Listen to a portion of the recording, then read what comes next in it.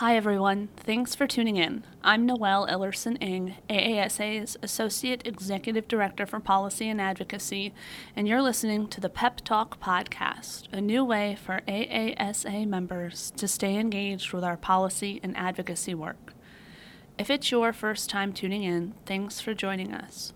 Here at PEP Talk, we cover all things that could be remotely labeled as edu-policy.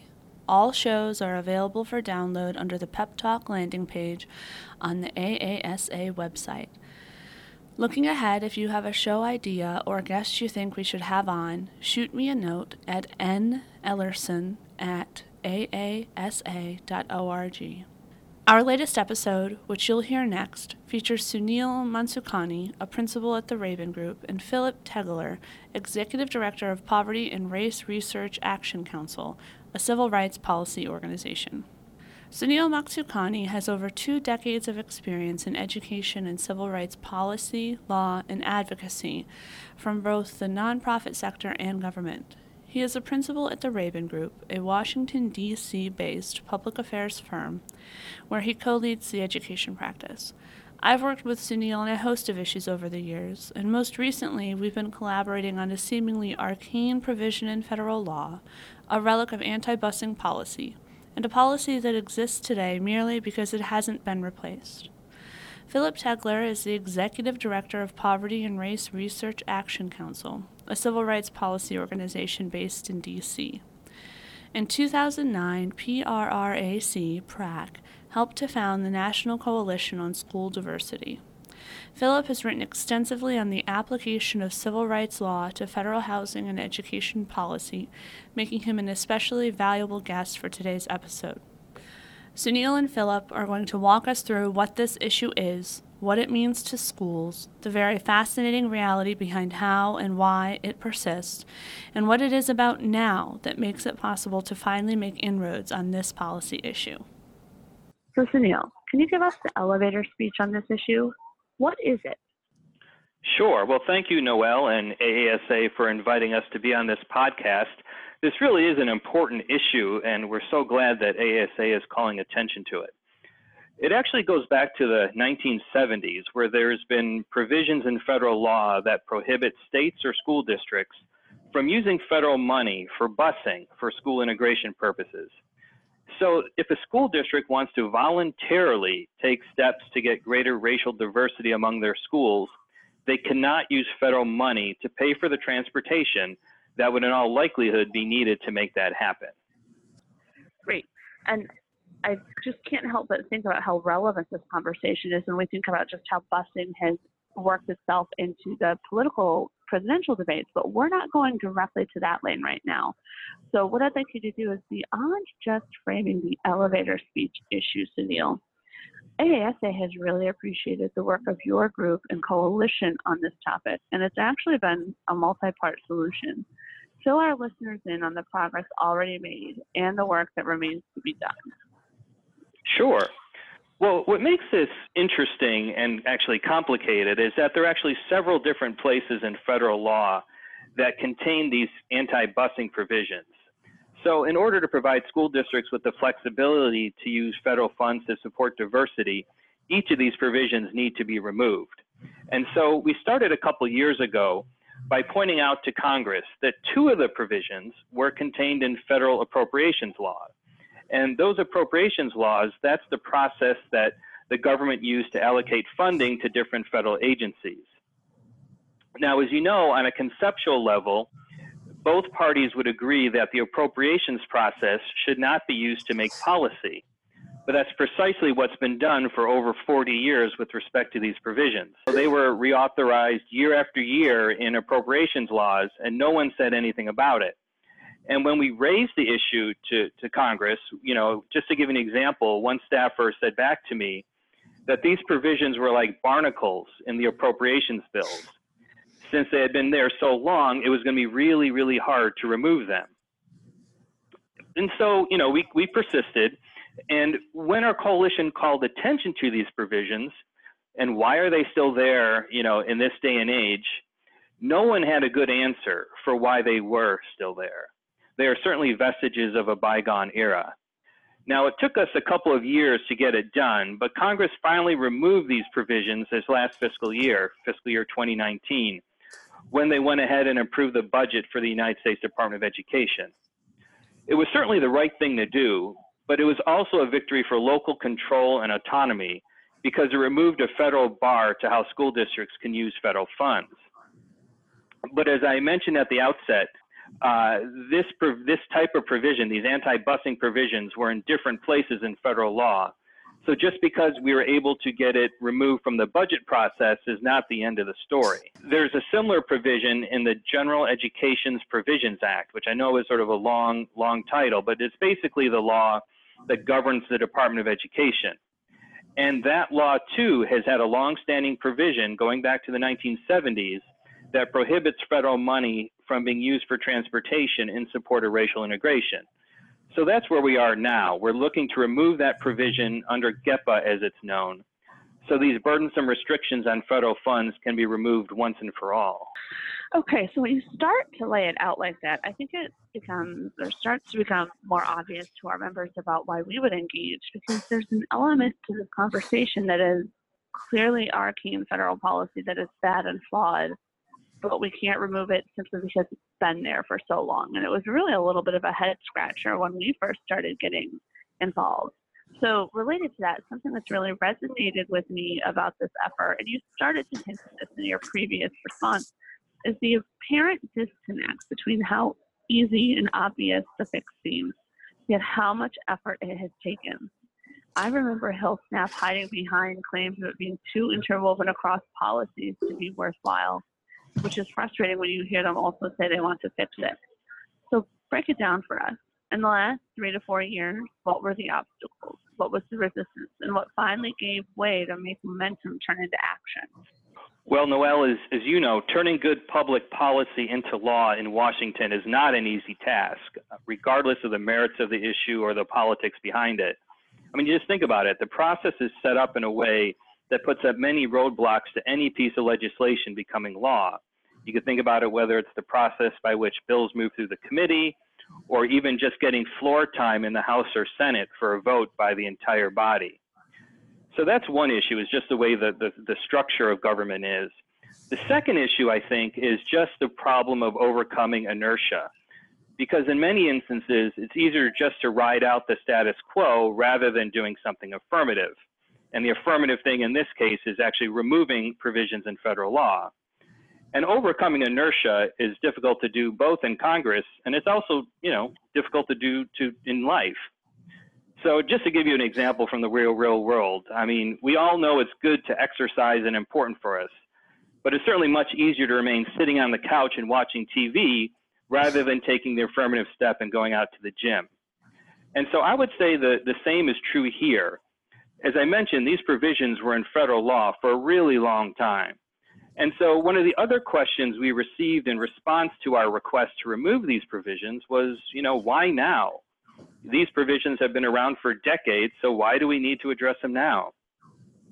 Another question we had was that no one knew what the unintended consequences would be of removing these provisions. So they asked us, what could be the unintended consequences of removing these provisions? And, my answer was that, look, the same could be said of any piece of legislation. We just don't know what the unintended consequences could be, but literally anything that was in our minds as possibilities just did not seem to be problematic at all. And so neither we nor anyone else was able to come up with a credible scenario about how removing these provisions would lead to a problematic outcome.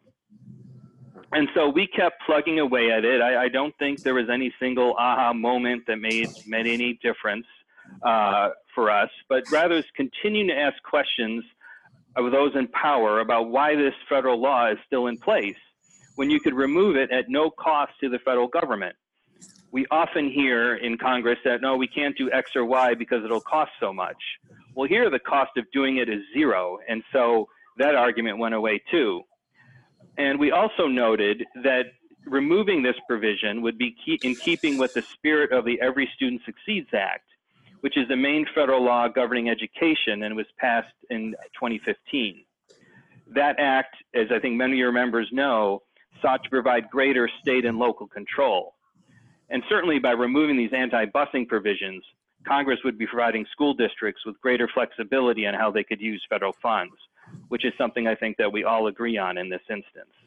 We structured these questions this way to really warm up our listeners to what is a complex issue, even though it's so seemingly obvious. So we started with the elevator speech. We went to a little bit of a dissection of the multi-part solution, and then we got into the really tangly part of how something so obvious could seem so complicated. And this is where we want to really start asking Philip some questions. So Philip, having set the stage for all the drama and action here on Capitol Hill, I think it's actually even more helpful to have an understanding of the research behind it. So much like the policy, I guess the research has evolved. What do our listeners need to know? Thanks, Noelle. I think when we're talking about research on school integration policy, I'm really thinking about three kinds of research that fed into our work on this bill and this advocacy campaign. The first is the historical research. Where did these provisions come from? What was the historical setting at the time? And as came out in the presidential debate recently, this came out of a period when so-called forced busing, federally mandated busing in response to findings of intentional school segregation, were taking place all around the country. Boston was one of the big flashpoints for this controversy, also Los Angeles, and Wilmington, Delaware, where Senator Biden was elected senator. And it was the idea that there would be the use of federal funds to pay for the use of school buses to bring kids across segregated neighborhoods to go to each other's schools. That was, viewed as a problem by people who were opposed to busing remedies at that time. And this provision that we're trying to eliminate now was one of a whole series of anti-busing amendments that were being passed or proposed during that time period in the 70s. And for some reason, this one was passed and has never been removed. We're obviously at a very different historical place now, where much of the action in school integration is locally grown, either at the state or local level, where people are stepping up and doing voluntary plans, and they need to use federal money for school buses. A very different setting now, but it's important to understand that history. The second kind of research is the general research on the benefits of school integration. When we talk about school integration today, we're talking about both racial and economic integration. We have a pattern in this country since the height of court-ordered school integration, where we've seen schools get more and more segregated in this country, to the point now where we're as segregated as we were at the start of the whole school integration movement in the late 60s, early 70s. And that's a kind of double segregation we're facing now by both race and poverty. We have a policy in many states, unspoken policy perhaps, where many low-income kids of color are being educated in separate schools.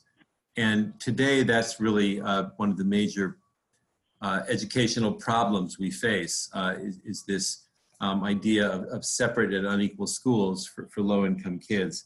The research that has come out on the benefits of integration in the last 20 years is just stronger and stronger every year.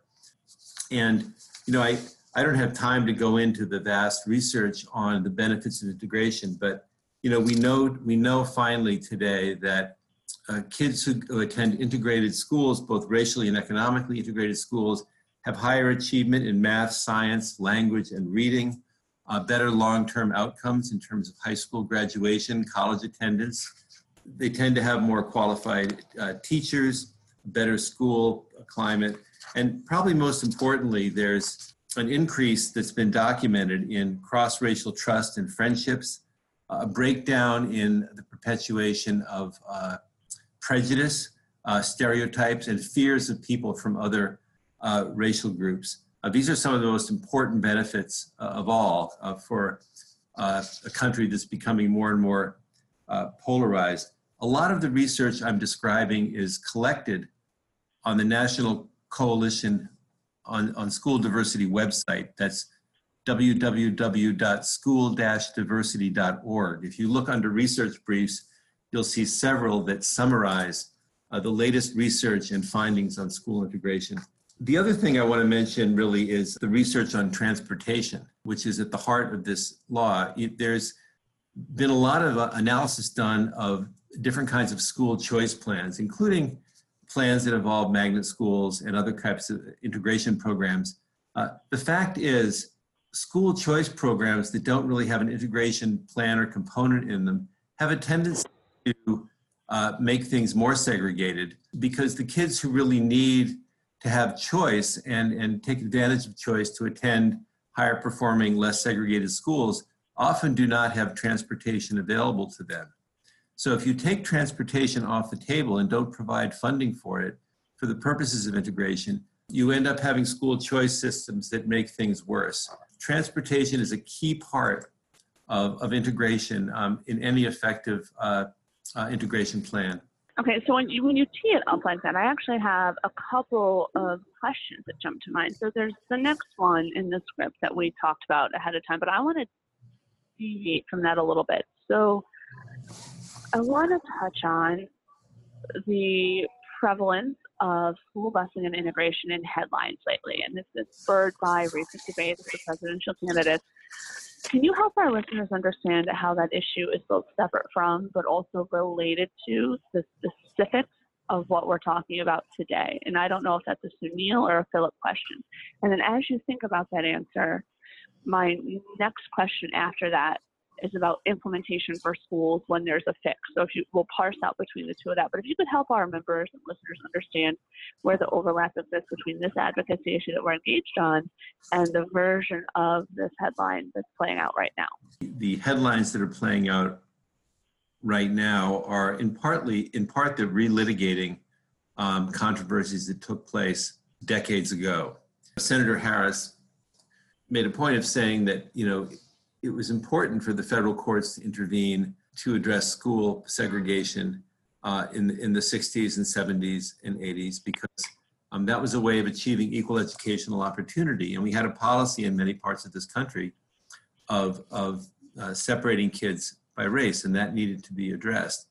And school busing was only one of the techniques used to help address segregation.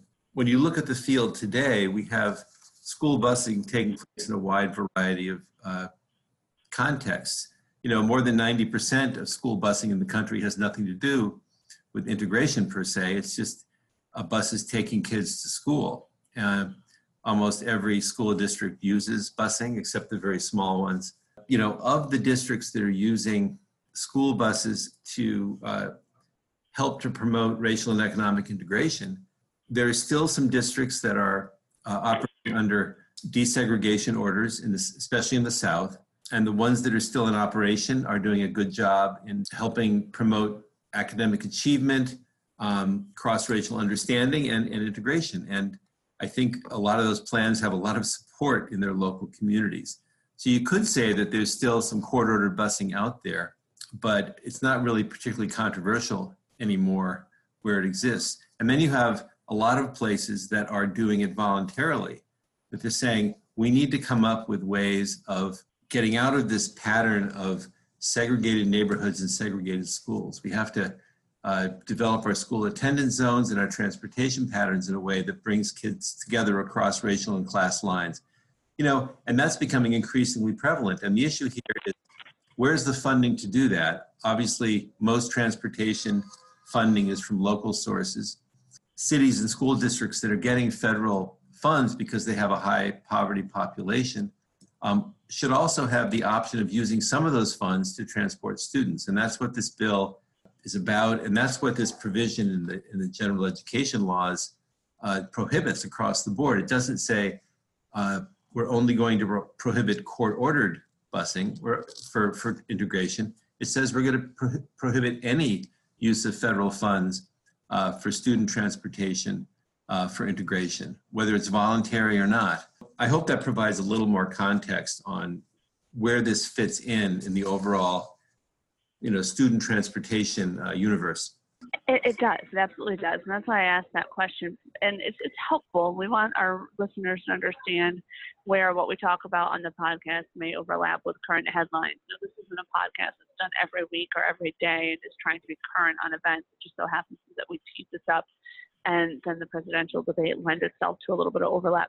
But the big question I always wanted to ask is, so what does this mean for superintendents going forward? For a listener tuning in right now, what are the examples that can help bring this life? I know that you, Philip, been advocating on this for a while. Can you share the specifics of a few direct examples of this in schools and communities? And as a tangent to that, what are some of the takeaways, the obstacles and opportunities to really getting this to work outside of the obvious one of the prohibition on federal funding? I think from a superintendent's perspective, if you're lucky enough to be the superintendent of a district that has true racial integration on a residential basis, you don't really have to worry too much. Most of our, metro areas, especially in the East Coast and Midwest, are extremely segregated residentially, and it's difficult to have integrated schools without some kind of student transportation.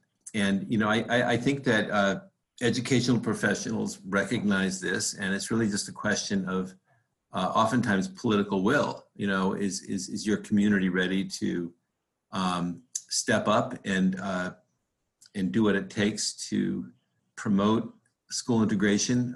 What kind of techniques are you going to use? And no matter what you do, I think student transportation has got to be part of the solution. I'm very familiar with, I've been to a lot of places that have good school integration programs up and running. I'm most familiar with the Hartford region up in Connecticut, where there is a two-way school integration project going between the city of Hartford and about 30 suburban school districts. It's a two-way system. You have children from Hartford, which is about a 95% African American and Latino student population. You have those kids who are several thousand every year taking buses out to predominantly white, low poverty suburban school districts. And you have kids from the suburbs taking buses in to the city and the first ring suburbs to a series of 40 magnet schools, which are set up to basically address the high rates of racial and economic segregation in the Hartford schools. So you have kids from Hartford going to school side by side with kids from the suburbs, and it's supported by a regional student transportation system. It's a key part of that remedy to have that taking place, and it's really a beautiful system they have in place. They've a lot of growing pains as in any of these programs, but it's quite impressive to see. And it's also, for me, I'm particularly interested to see how many suburban middle class and white families sign up for the magnet schools every year. And there's this waiting list of suburban kids. It's not easy to get into these schools, but you have kids basically taking bus rides from suburban school districts into the magnet schools, where they're essentially a minority of kids in the school. Maybe you have a school that's 25 or 30% white enrollment, but it's seen regionally as a very high performing school, often with a specialized theme that attracts kids from all over the region. And similarly, with the other side of the two-way program, where kids are taking buses out to the suburban district from Hartford, some of those suburban districts are doing a really great job in including these kids as part of their community and taking ownership of these kids all the way from kindergarten through high school graduation. Once you're a first grader who goes out to a suburban district from Hartford, that suburban district is your district, and you are allowed to stay there through high school. And that obviously, for a lot of these kids, there's not a reliable source of transportation in their families. There's not reliable access to a car. Many families in Hartford don't even have a car. So you absolutely need the student transportation to make a program like that work. So I just listened to that, and I'm not an administrator. I'm thinking about our members, and those that work is intense and those conversations are intense. But when I think about what we focus on at AASA and what this podcast focuses on, it's the policy fix. So to date, really, when we think about AASA's engagement around this issue, it's really been mostly handled at a staff level. So I'd be interested in both you, Philip, and Sunil, talking to, is it worthwhile for superintendents and education leaders and anyone interested in ensuring that districts and states, when they want to, can use federal dollars to help address integration? Is it worth them talking with their member of Congress about this? I mean, we talked about how it's a barnacle of an issue so woven into appropriation. Is it something where constituent advocacy makes a difference? Sure, absolutely. I think that will be the case in any policy question.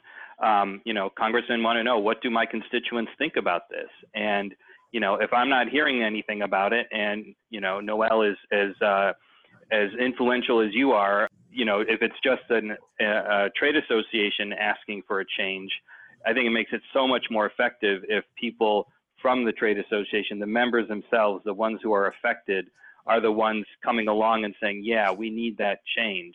And I think for your membership, it really does boil down to flexibility. This school integration is one of the few strategies that have been found to decrease the black-white achievement gap. Over the years, the government has tried numerous sorts of strategies, everything from reducing class sizes to a whole range of other steps. But at the end of the day, there's very few that actually work, and school integration is one of them. So much so, in fact, that New York State, when they were doing their AASA plan, as it's known, when they were talking about, how are we going to improve our schools, the ones that are not doing that well, our Title I schools that are not performing well, one of the items that they specifically put in there was racial integration as a school improvement strategy. And so they certainly recognize the importance of it. And so what we are hoping for is that by removing this provision, it will take the weight off, if you will, of superintendents who might be wanting to do something in this area but don't quite know what steps to take or are afraid of what obstacles there might be. And so our job at this moment is to at least remove one of those obstacles while at the same time calling attention to the larger issue so that people know just what a difference a really good integration plan could do for student achievement. So as you just gave that answer, I totally started picturing in my mind, isn't there a nursery rhyme or a folk tale of the little boy who cried wolf, right? And he's like putting his finger in the dam to plug the hole. I mean, this is one seemingly small fix, but it could open up a possibility of flexibility to really make some meaningful change as it relates to being able to use federal dollars to support busing to ultimately address integration. Is that a proper way to kind of capture what a small change could result in? Yeah, absolutely. And again, I want to emphasize one thing, and that is this is all voluntary. No one's forcing a school district to do anything. So if in the superintendent and school board's best judgment that some sort of integration plan could actually make a difference, and there's plenty of research, as Phil has indicated, to support that, they should have the support of the federal government, among others, to do that. And so, that's what we're trying to do here, is to change the federal government from an obstacle to a supporter. So that actually warrants a further clarification. To the extent that there is continued resistance at the federal level, is there anyone on Capitol Hill who's saying that they don't think that states and locals should be able to use the federal dollars? Or is it purely that it's just a barnacle, or it's a far-reaching policy that has tentacles that are just hard to unlatch? I mean, is there substantive opposition to the idea of federal dollars being used for busing? If there is opposition, we haven't heard it. And, we have made every effort to speak to both sides of the aisle, as well as to the folks on the committees who are most involved in this. And we certainly haven't heard that as being a stated reason for keeping this in there. Great. That's exactly the answer I wanted to hear. So thanks, Sunil. I like when people tell me what I want to hear. But that's also very, very helpful, right? That's very helpful to our listeners and to school administrators and other school leaders and school community stakeholders who want to think about a different way to take a bite at this apple. And it could be that now maybe there's a lane or an avenue in which they can engage with a specific ask that feels manageable, that is accomplishable, that can have meaningful impact. So I've reached the end of the questions that I have, both scripted and unscripted. Thank you both, Philip and Sunil, for your patience with my unscripted questions. But is there anything else we need to talk about? Do you have anything else you want to add to our dialogue today for the listeners to hear before we wrap up? Well, I would say that if superintendents are using this opportunity to reach out to their elected representatives on the issue of school integration and how important it is to them professionally, it would also be good to mention the Strength and Diversity Act. Oh, okay. Which is a bill that's pending right now to fund a competitive grants program for school district planning to promote school integration. It would be a program which would be available to your members if it passed Congress.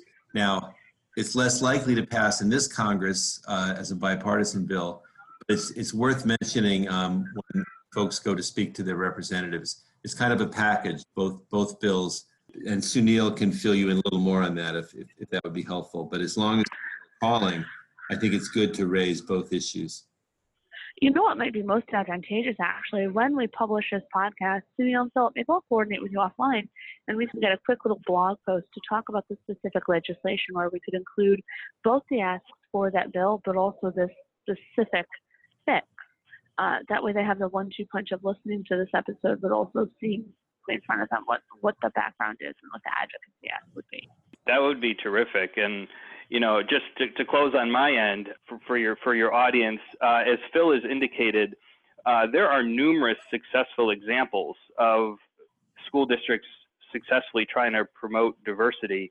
And so for those of you listening out there who want to know how to get started, you're not starting from scratch. And certainly the legislation Phil just mentioned would help in terms of funding and providing additional models, but some of those models are there today. For those of you who are interested in learning more just about the state of integration today, the National Coalition on School Diversity has just in the last few weeks published a state of integration report that is on the National Coalition on School Diversity's website, which I urge all of you to take a look at, and that'll tell you where we are, both challenges and opportunities today. And, you need to know where we are today in order to move forward. Philip and Sunil, thank you for taking the time to be with us today and for those closing comments. We are just about out of time, but here at AASA, we're thankful to know and work with you and to have you among our allies and pushing for this obvious policy win. Thank you for being with us today, taking the time to share your expertise and insights, and helping our listeners understand exactly what this policy is, to break down why it continues to persist, and to paint such a clear pathway towards a better, more equitable solution that empowers state and local leadership on the important issue of integration. To our listeners, thanks for tuning in. We hope you found this conversation helpful and worth your time. We look forward to chatting with you in the future. Philip and Sunil, thank you, and that concludes today's episode.